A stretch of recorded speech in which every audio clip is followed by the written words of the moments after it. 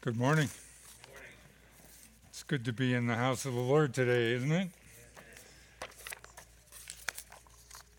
Get myself organized here a little bit.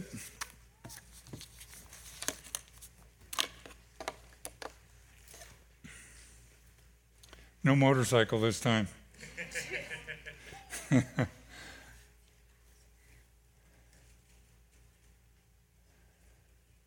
Got to keep track of my time, so.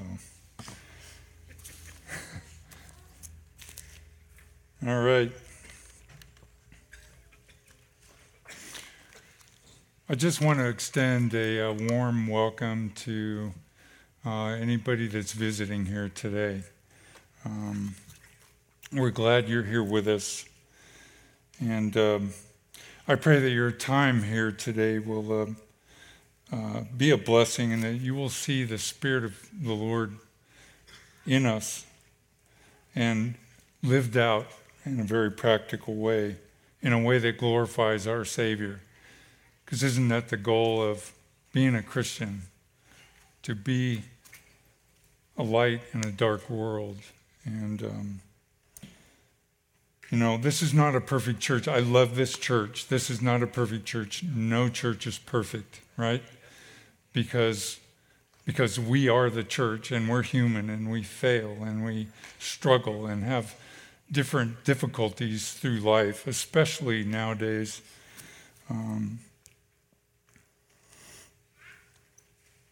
But we look to a perfect God to show us mercy and forgiveness in our weaknesses and our struggles, and to find peace in troubled times.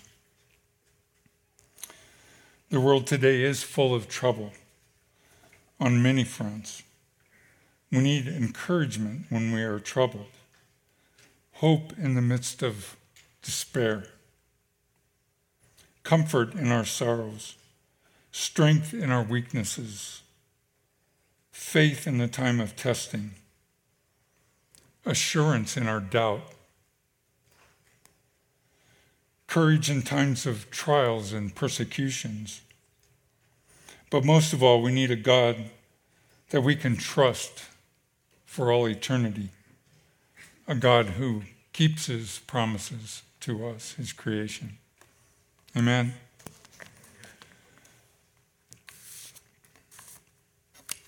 We do have that in Christ and much more, but sometimes we have a tendency to forget, maybe to lose sight of that relationship and allow the trials, tribulations, troubles that this world brings, the struggles that we face each day to weaken our faith, to maybe chip away at it little bits at a time. There are times when we may not feel as close to the Lord as we would like.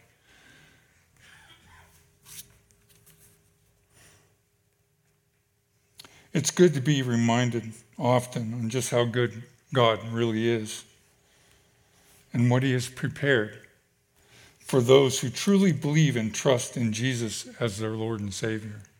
We need that on a regular basis. Not just faith by our words, but also demonstrated by our lives. Amen? Can we pray real quick before we move on? Dear Heavenly Father, Lord, we thank you for this time that we have. Lord, we are so grateful and thankful for you. We are thankful for your word and for the promises that it contains, Lord. Father, we pray that your Spirit will dwell with us today, that he will quicken our hearts and our minds to your word, Lord, that he will bring clarity to my thoughts and my limited ability to communicate the greatness and the vastness of your word, Lord.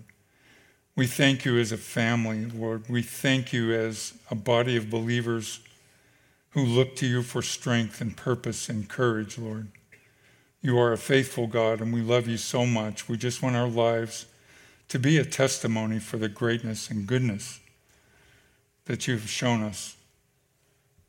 God, we thank you, and we thank you for all the blessings we have, and we ask you to bless us by your presence. In Jesus' name, amen. Having said all that, Let's turn to the Word to guide us today, and we'll be turning to, as Phil read, 1 Peter chapter 1. I'll be going over verses 1 through 12 this morning. 1 Peter is a very interesting book I've found over the past few days. Such a helpful encouragement to the church on a whole. And once I started digging in, I discovered so much more about Peter, so much more about the purpose of this book is so vital to the church today. Wayne Grudem commented in his Tyndale New Testament commentary on 1 Peter, says, "I do not think that any Christian can study this letter for long without hearing it in the voice of God, speaking powerfully to the needs of today's church. In only 105 verses, 1 Peter ranges over a wide field of Christian theology and ethics. Here is the great doctrine of redemption. From its conception before the foundation of the world to its consummation in our receiving an inheritance that will never fade away. Here are repeated calls to holiness and to humble trust in God for each day's needs. Here is a practical counsel for marriage, for work, for relating to the government, for witnessing to unbelievers, for using spiritual gifts, for serving as a church officer. Here is also profound comfort in sorrow and insight, as far as God allows, into the deep mysteries of suffering and reprobation. Here is the majestic beauty of the church as a spiritual temple. That's us, the spiritual temple of Christ. The Spirit dwells within us, in which daily we offer spiritual sacrifices pleasing to God. And here's Jesus, the chief shepherd, who cares for us, the example who leads us, the chosen cornerstone who establishes and unites us, and the Savior who bore our sins in his body on the cross, the one whom, not having seen, we love. So let's turn to our text. Phil read the first 12 verses, so I won't reread the entire portion of Scripture. So we'll start off in the beginning. And it says, verse 1 says, Peter, an apostle of Jesus Christ, to those who are elect exiles of the dispersion in Pontus, Galatia, Cappadocia, Asia, and Bithynia, which would be comprised of modern-day Turkey, just for a reference point. The first thing we look at and we see is Peter's addressing this crowd of believers that he has written this letter to encourage them. And he addresses himself and says, Peter, an apostle of Jesus Christ. Now, Peter, by this time, was an older man, and when he wrote 1st and 2nd Peter relatively close together, he was only a few years away from his own crucifixion and death, where he died by being crucified upside down because he said that he wasn't worthy to be crucified the way Jesus was. Within a few years, he himself would be crucified.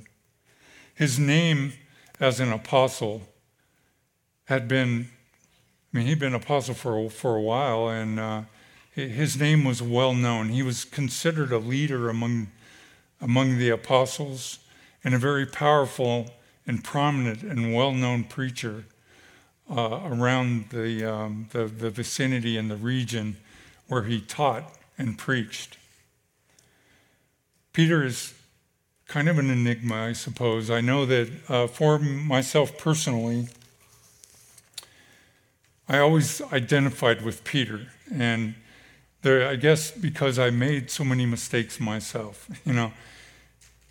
I saw the things that Peter did. I saw the mistakes that he made, and I had an affinity with that. But over time, I still look to Peter like that, but I see what God did in his life. But there are some contrasts in Peter's life that maybe we could look at a little bit closer.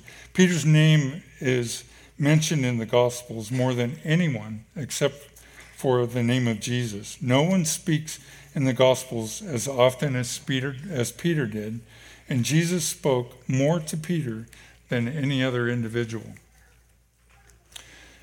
Peter walked on water with Jesus. I mean, even in the midst of his failure, he had faith. It wasn't perfect faith, but he had faith. And it was his lack of faith that caused him to sink when he was walking on the water. A couple of contrasts in Peter's life. Jesus rebuked Peter more than any other disciple. Peter was the only disciple who dared to rebuke Jesus. Peter confessed Jesus more boldly and accurately than any other disciple. Peter denied Jesus more forcefully and publicly than any other disciple. Jesus praised Peter more than any other disciples. And Jesus addressed Peter as Satan alone among the disciples. So there's quite a contrast in Peter's life. Scripture speaks a lot of Peter. In John chapter 6, verses 68 and 69, it says, Peter was the one who said, Lord, to whom shall we go? When he was asked that question by Jesus, said, have you not left when the other disciples had gone, or the other believers? He said, Lord, to whom shall we go? You have the words of eternal life.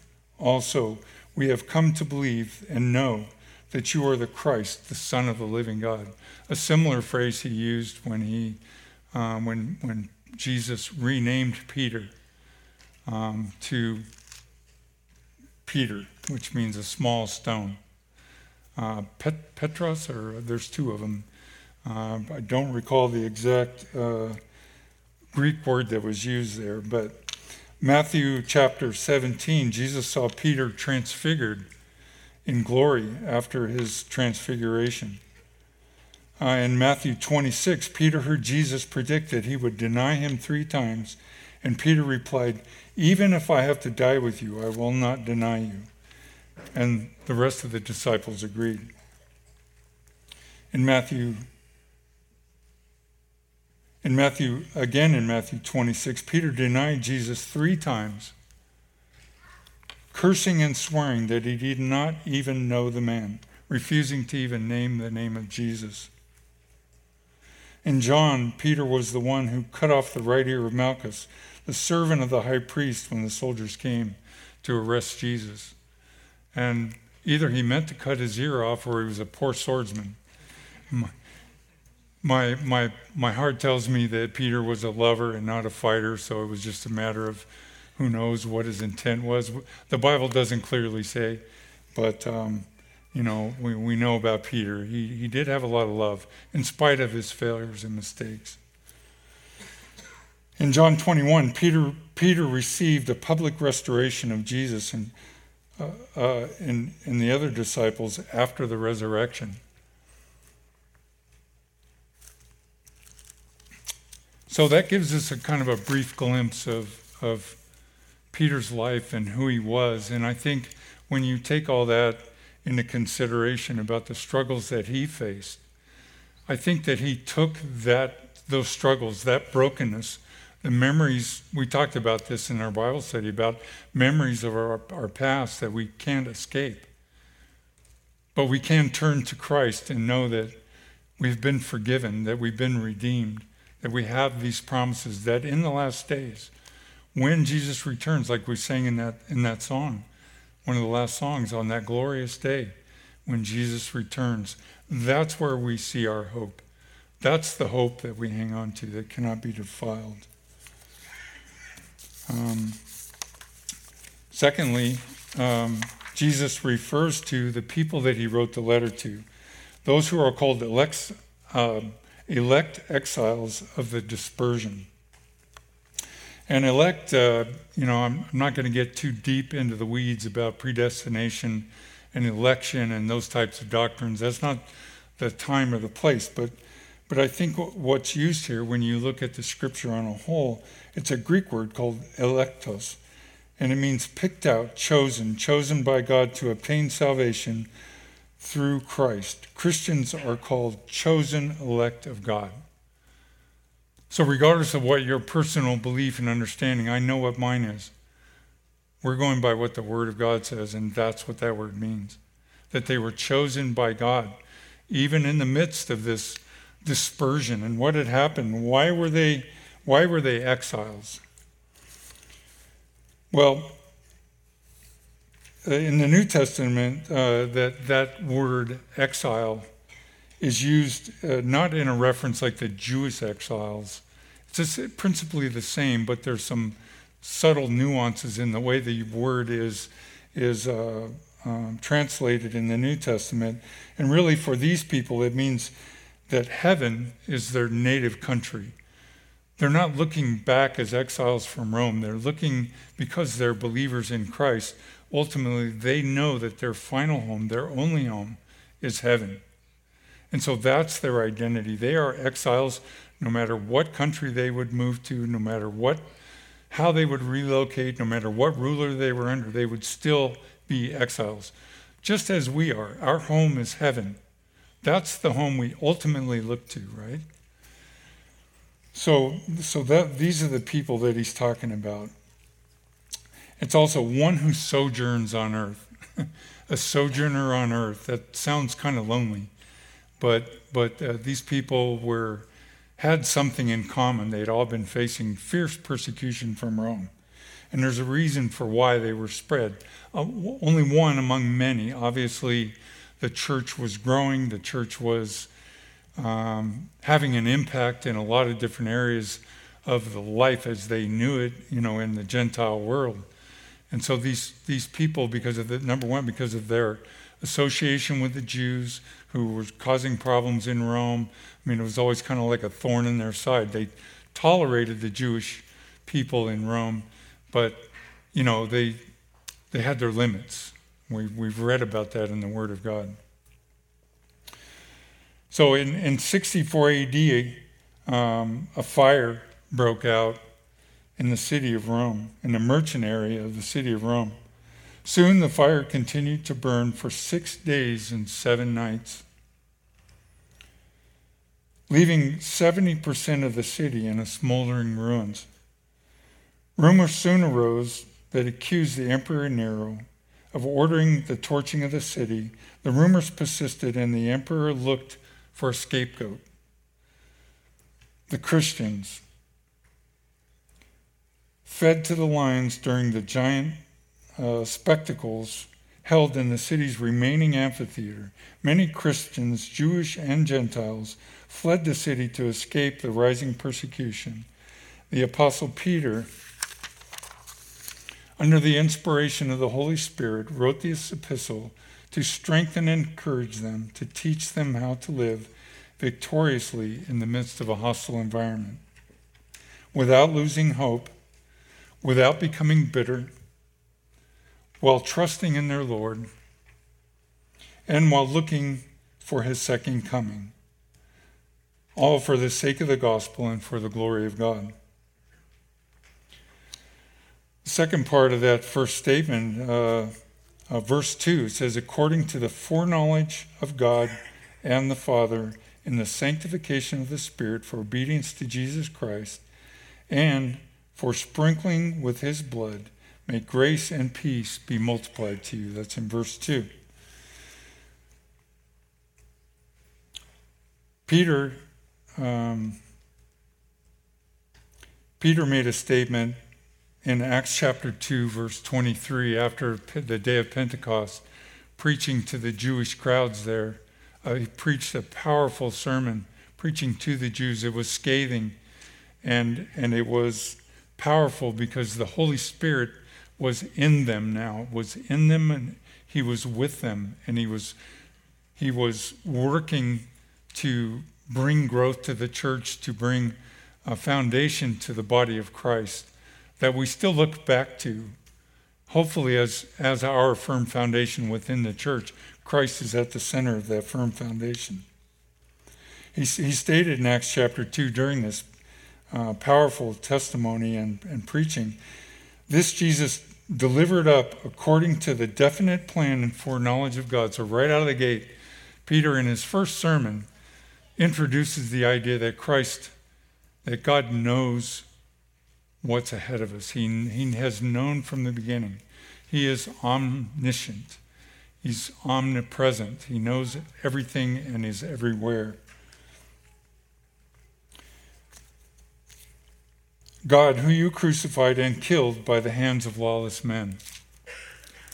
In Romans 8:29, Paul states, for those who he foreknew, he predestined to be conformed to the image of his Son, in order that he might be the firstborn of many brothers. So Peter's reinforcing this, that whatever the experience is for these people, that God knows everything, and no matter what they experience or what they do, the fear that comes about them, the troubles and persecutions that they face, Christ has known about it from the beginning, and he is in charge. He is sovereign in every possible way. So he's trying to bring them comfort with that.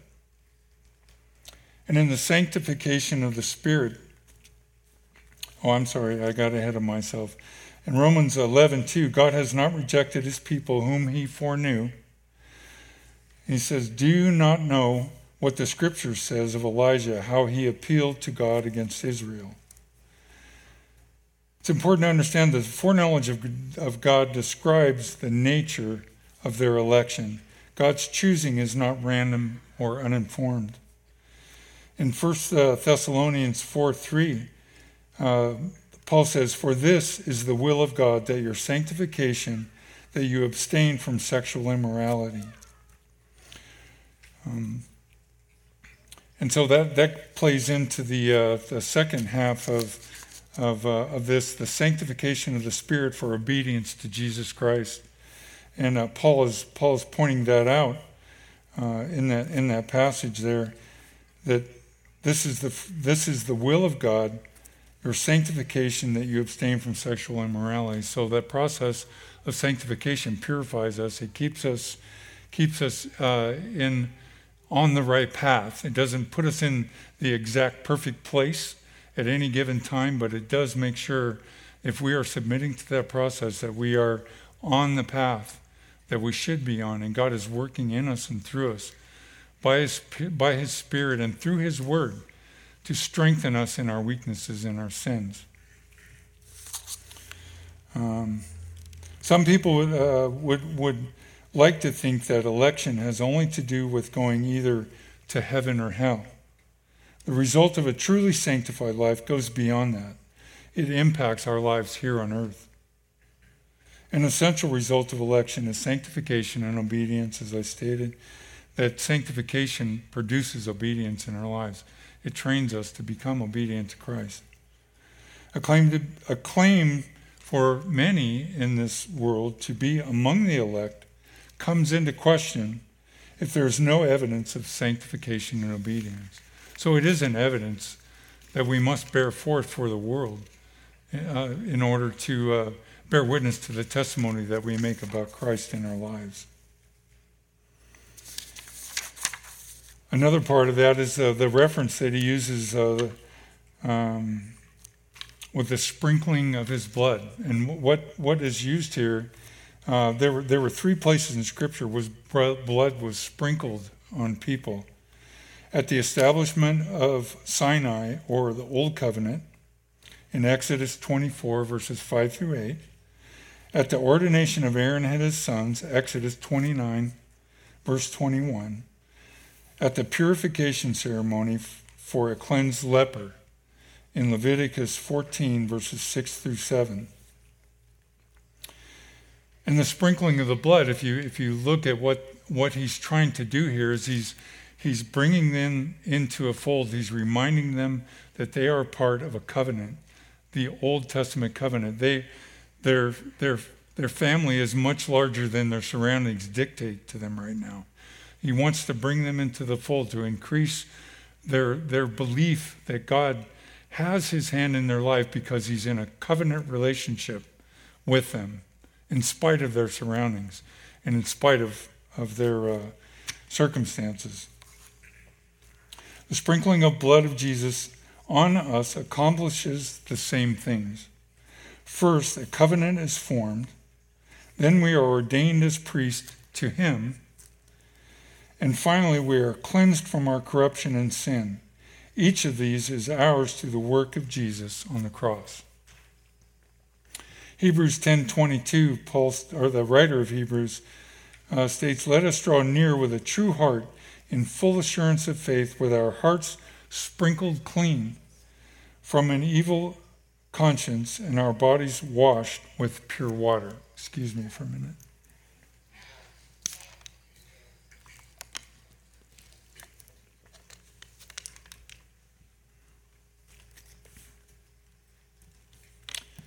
Again in Hebrews, further down in chapter 12, the author of Hebrews says, "And to Jesus, the mediator of a new covenant, and to the sprinkled blood that speaks a better word than the blood of Abel."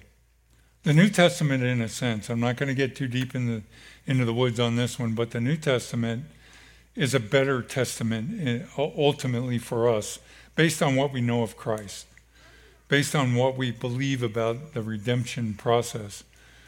We'll get into that a little bit later in this chapter, but let's see. David Guzik also noted regarding this particular verse. David Guzik, in his commentary on 1 Peter, he says, "God the Father, God the Spirit, Jesus Christ, Peter's effortless way of combining the work of the Father, Son, and Holy Spirit in our salvation displays the New Testament approach to the Trinity. It is not as detailed as a specific doctrine, but is woven into the fabric of the New Testament." So I thought it was very interesting, and I missed it the first time I read that, until I read what his comment was on that. He did. It enveloped the Trinity in a subtle way, but he could see it, and he wanted to infuse that into his encouragement to these exiles.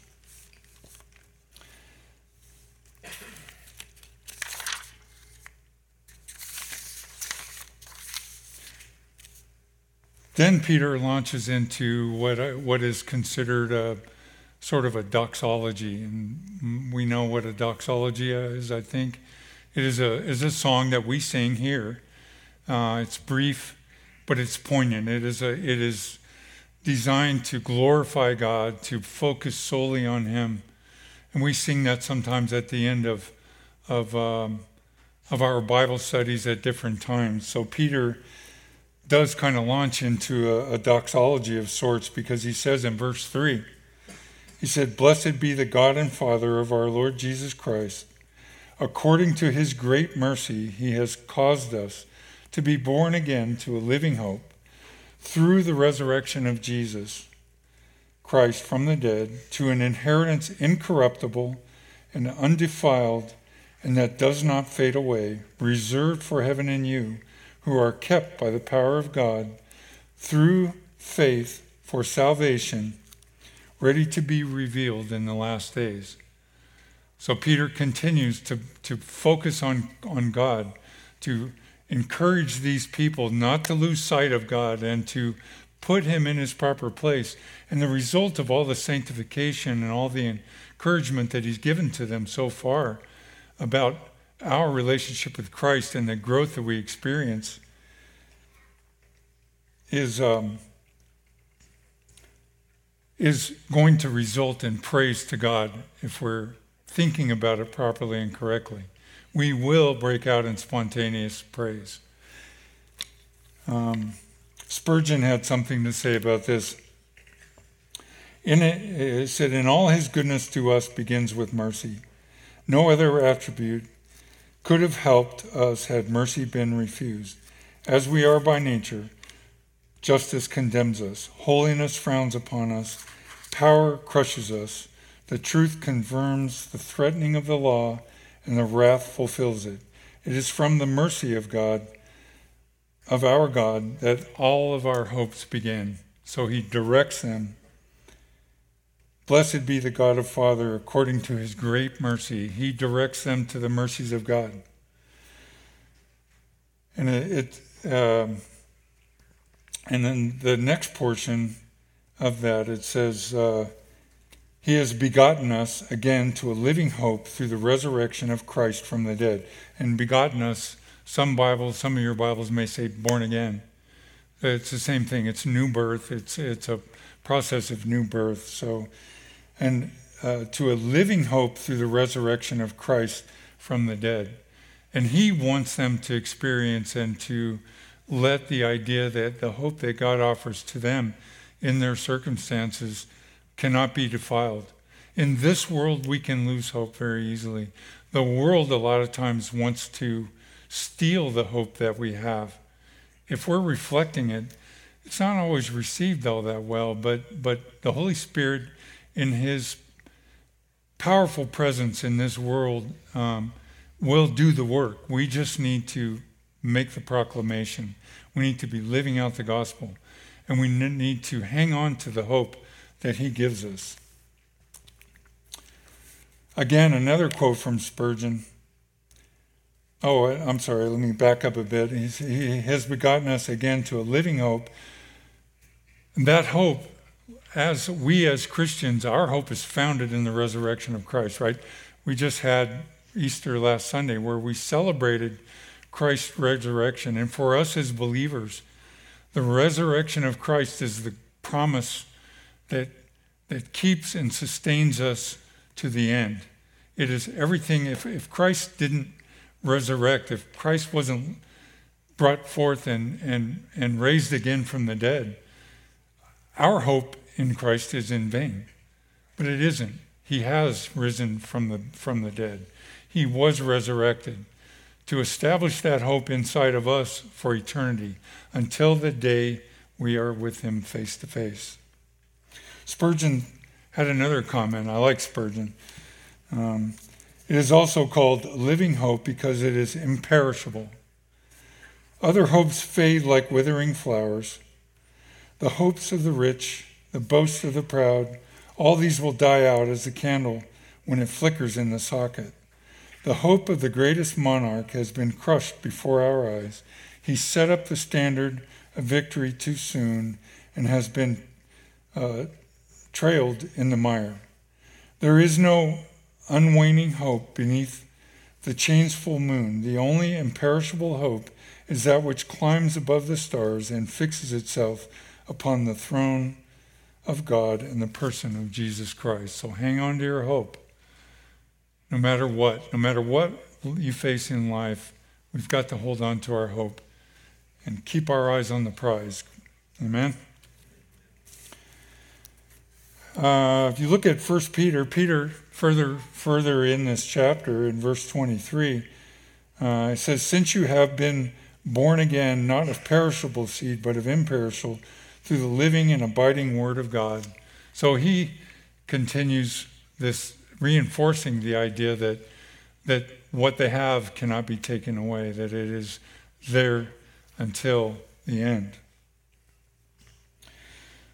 2 Corinthians chapter 1, verses 3 and 4.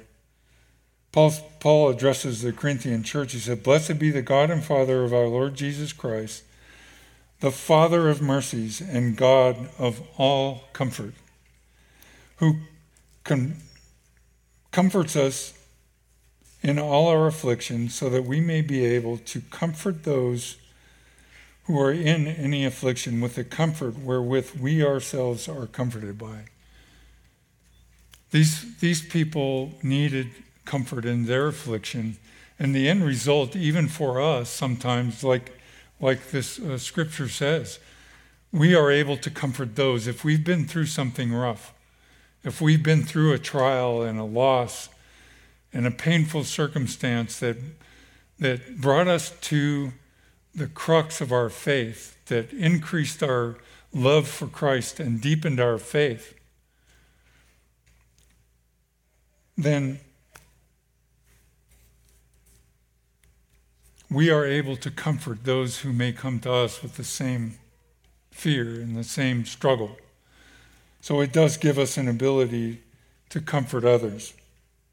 In Ephesians 1, verse 3, Paul says in the letter to the Ephesians, "Blessed be the God and Father of our Lord Jesus Christ, who has blessed us in Christ with every spiritual blessing in the heavenly places." Titus 3, chapter 5 says, "He saved us not because of our works done in righteousness, but according to his own mercy, by the washing of regeneration and the renewal of the Holy Spirit." Let's look at verse 4. How am I doing on time? Doing okay so far? The alarm hasn't gone off, so... verse 4, to an inheritance that is imperishable and defiled and unfading, kept for you in heaven. To a living hope we are born again, to a living hope because we have eternal life in a Savior who has conquered death himself. The hope lives because it is set upon an inheritance incorruptible that can never fade away, because it is reserved in heaven. This is a significant contrast to any inheritance on this earth. And what he's doing by, number one, bringing them into, like we noticed earlier in this chapter, reminded them of this covenant relationship. He referred to God the Father in engaging them in this family. So now that they have this idea that they belong to the family of God, he brings up the idea of an inheritance, because in some families, not every family, but in some families, there is an inheritance that is brought as a result of a tragic incident. We inherit certain things from parents and different things like that. And I don't know if you've ever gotten one of those crazy emails that says that you've got some long-lost uncle that has an account, he died and left you an inheritance of $500 million, and all you have to do is call this number. Well, we know that the chances of that happening are very slim, right? And what he's trying to do with these people, these exiles, is he's trying to encourage them to look forward to the promises that Christ has given them as an inheritance, because they are part of his family. And he also stresses that it's imperishable and undefiled and unfading and kept in heaven. That God is he's keeping it safe. He's keeping them for that glorious time at the end of their lives or at the end of the age when he returns. Whatever happens first. When they see him face to face, then this is the reward. This is when they will receive that inheritance. And I don't know about you, but to me that's a great encouragement. When I'm feeling down and broken and discouraged, I think, man, this is only temporary. Things are going to get better. Things are going to move forward. God is in control. He's sovereign in our lives. He loves us. He gives us these promises because of this great loving relationship that he has forged and created in us. So we need to be able to hang on to that for encouragement and hope when we're struggling ourselves. In 1 Peter chapter 5, a little further down in this book, Peter also refers to it and says, "And when the chief shepherd appears," which is the appearing of Christ, that's for us to look forward to when he appears, he says, "You will receive the unfading crown of glory." So he's continuing this theme of encouraging them to look forward. And it's consistent. There's many aspects of what Peter is trying to teach these believers that are consistent throughout this entire message. Right now we're going through the who, what, where, why, and when right? Through verses 1 through 12. We're kind of taking a broader look at that. But in verses 13 through the remainder of this particular chapter, we're going to go through the how. And so Peter begins to lay out at that point, well, I won't get too much into it, but we're just told why right now. This is why we're to be encouraged. This is why we need hope. This is why we look at our relationship with a loving, gracious Savior in this way. And this is, he points to God and brings God to the forefront and paints this wonderful picture of a blessed God who loves us so dearly. And why it's so important, because we can't forget that we are in a covenant relationship. The sprinkling of the blood was an example of being in that covenant relationship. And that covenant relationship is a two-way street. It's a relationship. God comes to us with a promise. And during the consummation of that relationship, we come to him with a promise. We come to him with a promise of obedience. We come to him with a promise of perseverance, of moving forward, of trusting in him in every aspect of our life, even in the good and the bad, right? I mean, we find it easy to find joy when things are going great. It's easy to find happiness, right? It's easy to find joy and peace in times when everything's cool. But when things go sour, that's when the rubber meets the road. That's when we're brought into that place of growth with Christ. And our relationship with him is strengthened and enriched by that process. We come out on the other side through those trials and struggles stronger if we're looking to Christ, if we're looking in the right direction for the solution or for the encouragement through our problems. If we're looking to this world, we're going to be disappointed because this world will fail us. This world is temporary. This world right now is dark. And we, as believers in Christ, have such a privilege to have this light in this dark world. And I just pray that we will just continue to grow in that light and shine that light out for the world to see. Because these folks here, in spite of their circumstances, the Word of God, as we look through this a little further, God is encouraging them to witness to these people that are persecuting them. That's a challenge. You know, be good to your neighbor. Be good to those who persecute you. Pray for your enemies. Christ gives hard instruction in many cases, things that are difficult for us to swallow, but they're direction for us as Christians nonetheless. That door open? Oh, I know what it was. Okay, good. I'm about ready. Okay. Where were we? I got off on a random thing there. I apologize. I'll try to stay on track, but sometimes I can't help it. Where did we leave off here? Romans 8:17. Well, we'll start there again. And if children, then heirs, heirs of God and fellow heirs with Christ, provided we suffer with him in order that we may be glorified with him. Christ suffered. And we are expected to endure that as well. Maybe not in the same exact way, but in every way, the Word of God compels us.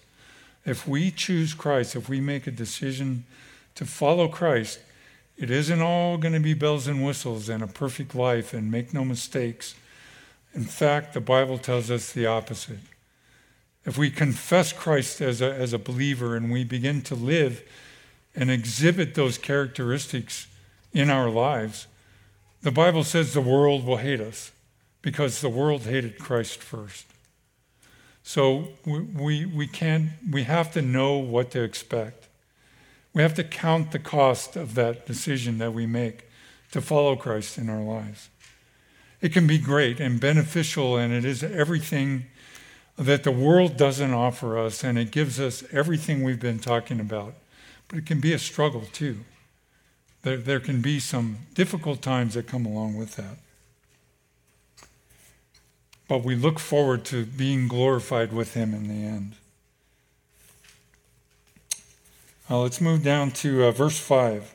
Who by God's power are being guarded or kept through faith for a salvation ready to be revealed at the end time. Did we do that one?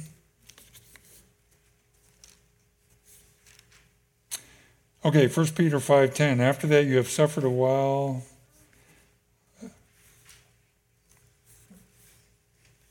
Romans 8:18. For I consider the sufferings of the present time are not worthy, comparing with the glory that is to be revealed to us.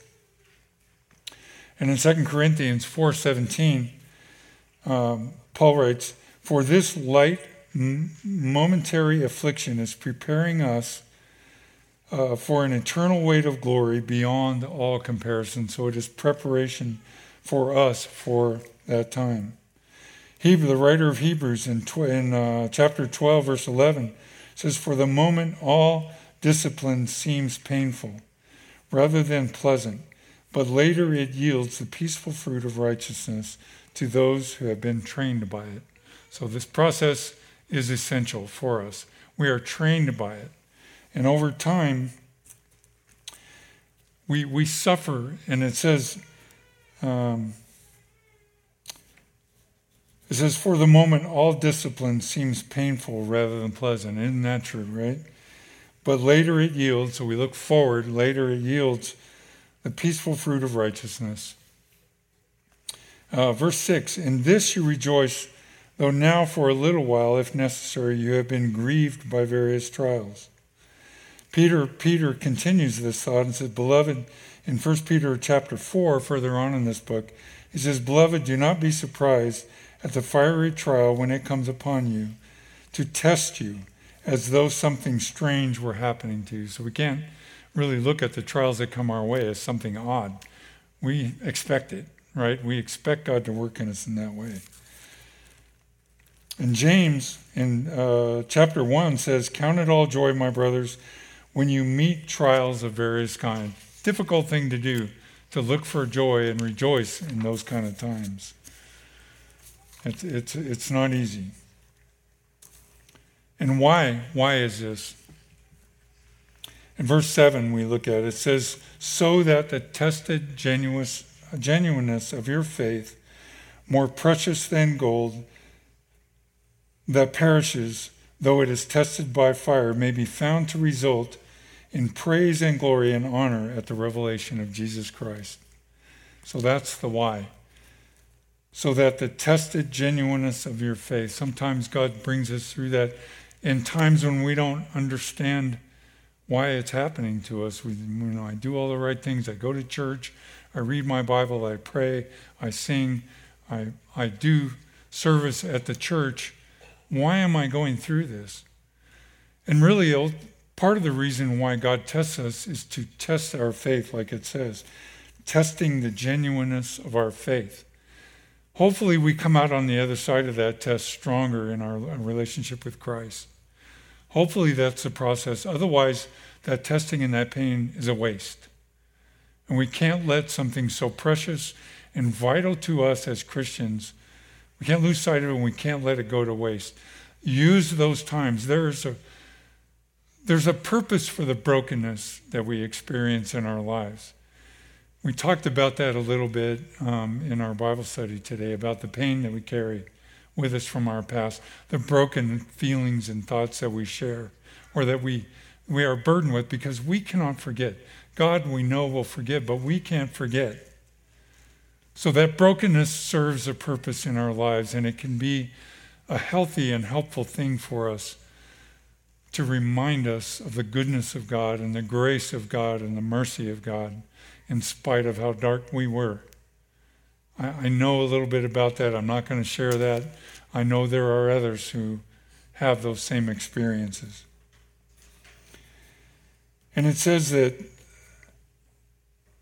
so that the genuineness of your faith, more precious than gold that perishes, though it is tested by fire, may be found to result in praise and glory and honor at the revelation of Jesus Christ. So it's supposed to glorify God and produce praise in our lives. Look to him and give him thanks for everything that we've done. Spurgeon had another quote. Indeed, it is the honor of faith to be tried. Shall any man say, I have faith, but I have never had to believe it under difficulties? Who knows whether thou hast any faith? Shall a man say, I have great faith in God, but I have never had to use it in anything more than the ordinary affairs of life, where I could probably have done without it as well as with it? Is this the honor and praise of thy faith? Dost thou think that such a faith as this will bring any great glory to God, or to bring thee any great reward? And then he finishes, and I love this. I'm going to have to remember this comeback. He says, if so, thou art mightily mistaken. I'm going to say that line. I want to use that one sometime. So he points out there that we, if we think we can fake it and we're going to make it, there's a question mark there, right? We don't know what God, we believe God is who he says he is. We believe that we will persevere, that he has his hand in our lives and will see us through to the end. We will persevere. He will preserve us to the end. But if we're faking it, and we're not real about our faith, and there's not evidence and growth, and through that process of testing, we might be fooling ourselves. So it's good to take a good close look in the mirror every once in a while. James 1:3 says, for you know that the testing of your faith produces steadfastness. Job writes in Job 23:10, we all know Job knows a little something about suffering, right? If you're familiar with that story, this guy is he's like the poster child for suffering in the Bible as far as I'm concerned. But he saw it too. And in the end, he saw suffering as not a retribution against him personally. But he states, but he knows the way I take. When he has tried me, I shall come out as gold.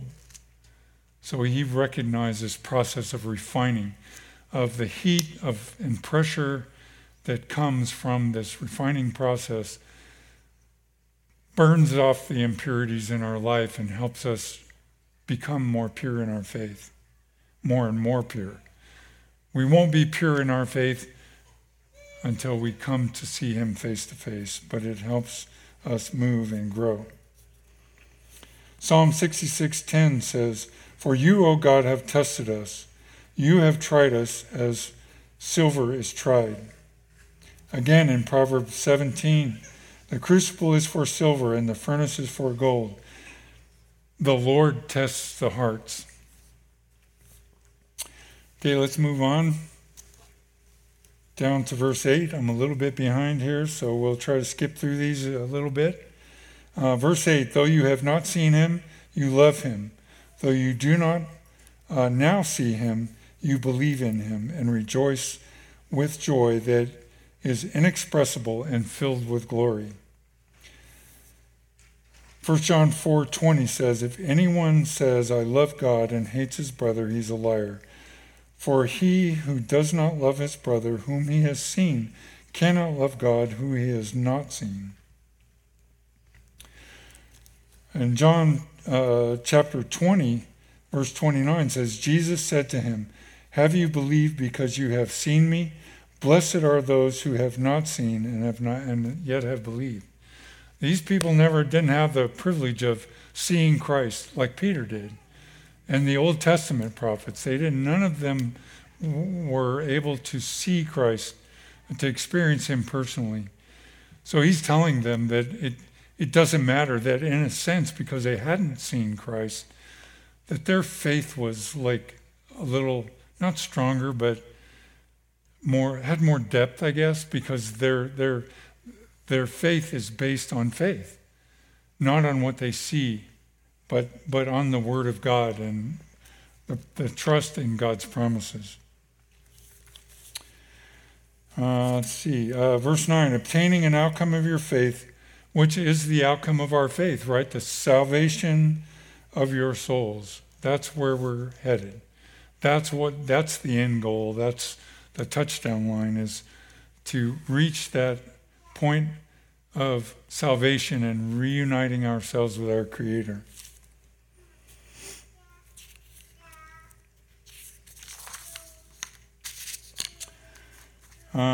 Verse 10, concerning the salvation, the prophets who prophesied about their grace was to be yours, searched for and inquired carefully. The Old Testament prophets were at a slight disadvantage. The Holy Spirit was working through them to reveal what they wrote, to reveal what they spoke. He was guiding them. They were being led. But there was an incompleteness to what they were being told. They moved forward in faith to be able to proclaim what the Holy Spirit was telling them to proclaim in obedience to Christ. But they didn't have the full picture. We, on the other hand, looking back to the prophets, we can see all this stuff. And like on Peter's first sermon right out of the gate, he quotes Joel. He begins to quote to the Jews the old prophets, the Old Testament prophets, who spoke of Christ, or not of Christ, but of the Messiah. But they didn't know who it was, and they didn't know when he would come. The New Testament tells us who he is. Doesn't tell us the day he's coming, but it gives us the signs to look for that. And it tells us to be prepared for that time. And verse 12, the final verse, we'll close with this verse. It says, it was revealed to them that they were serving not themselves, talking about the prophets, but you. They were proclaiming for a future generation. What they did, the dedication and the effort that they made by the direction of the Holy Spirit wasn't for them, it was for us. In the things that now have been announced to you through those who preach the good news, meaning the apostles, Paul and the other apostles and Barnabas and all these guys who were traveling around this region preaching the gospel, have now been announced to you through those who preach the good news to you by the Holy Spirit sent from heaven, things into which even angels long to look. In Daniel chapter 12, and two places actually, verse 4 and verse 9. Verse 4 says, but you, Daniel, shut up the words and seal the book until the time of the end. Until the time of the end. Many shall run to and fro and knowledge shall increase. What that knowledge is the understanding of what they were saying. That would increase in our time, in the New Testament era. We have more knowledge now. Our knowledge of Christ, our knowledge of the plan from the beginning has increased.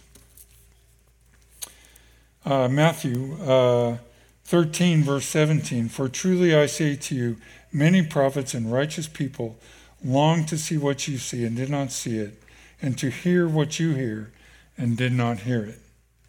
Hebrews 11:39 says, the writer says, and all these, though commended through their faith, did not receive what was promised, since God had provided something better for us, that apart from this, they should be made perfect.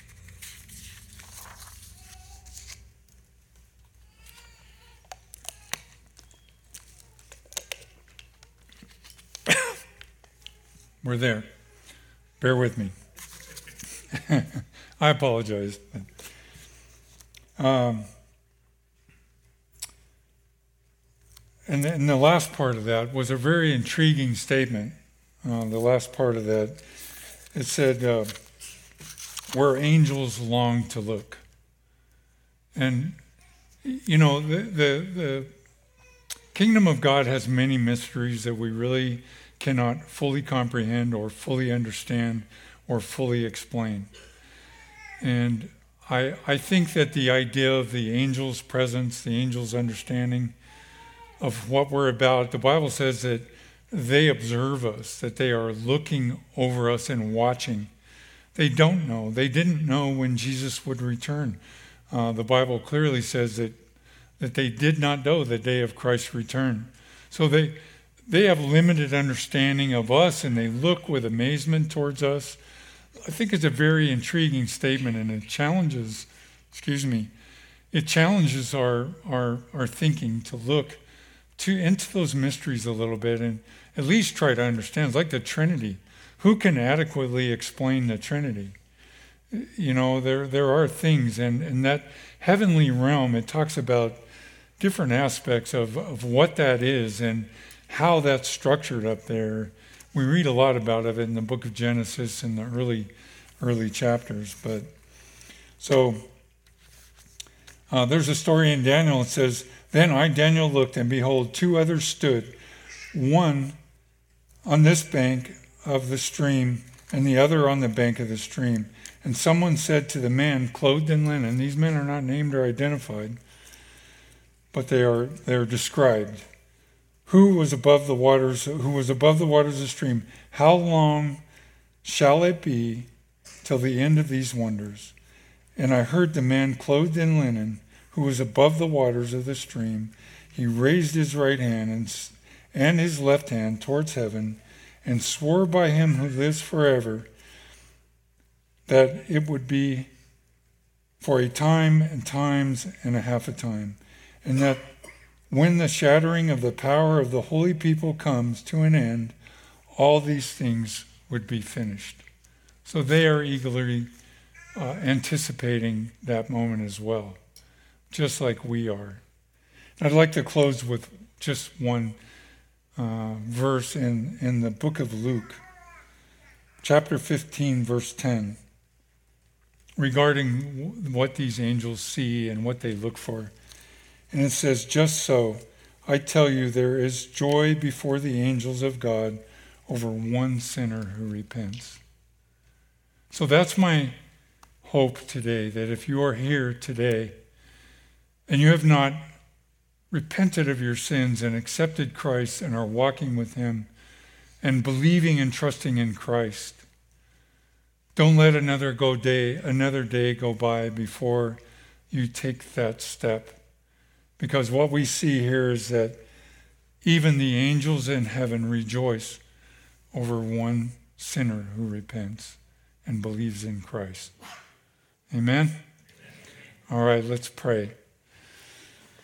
Dear Lord, we thank you, Father, and I pray, Lord, that I've been able to communicate your word in a way that brings praise and glory, Lord, that strengthens our faith.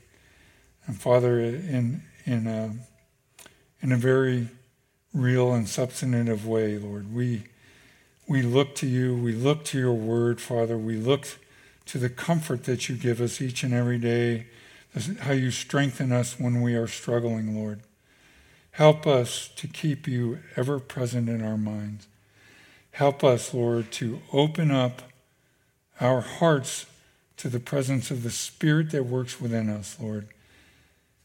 Help us to let him have his way in our lives, to lead us, to guide us, to open up your word, and to bring us closer to you, Lord, to instill hope and to bring us closer in our relationship and closer in our relationship to those that we love and care about so much.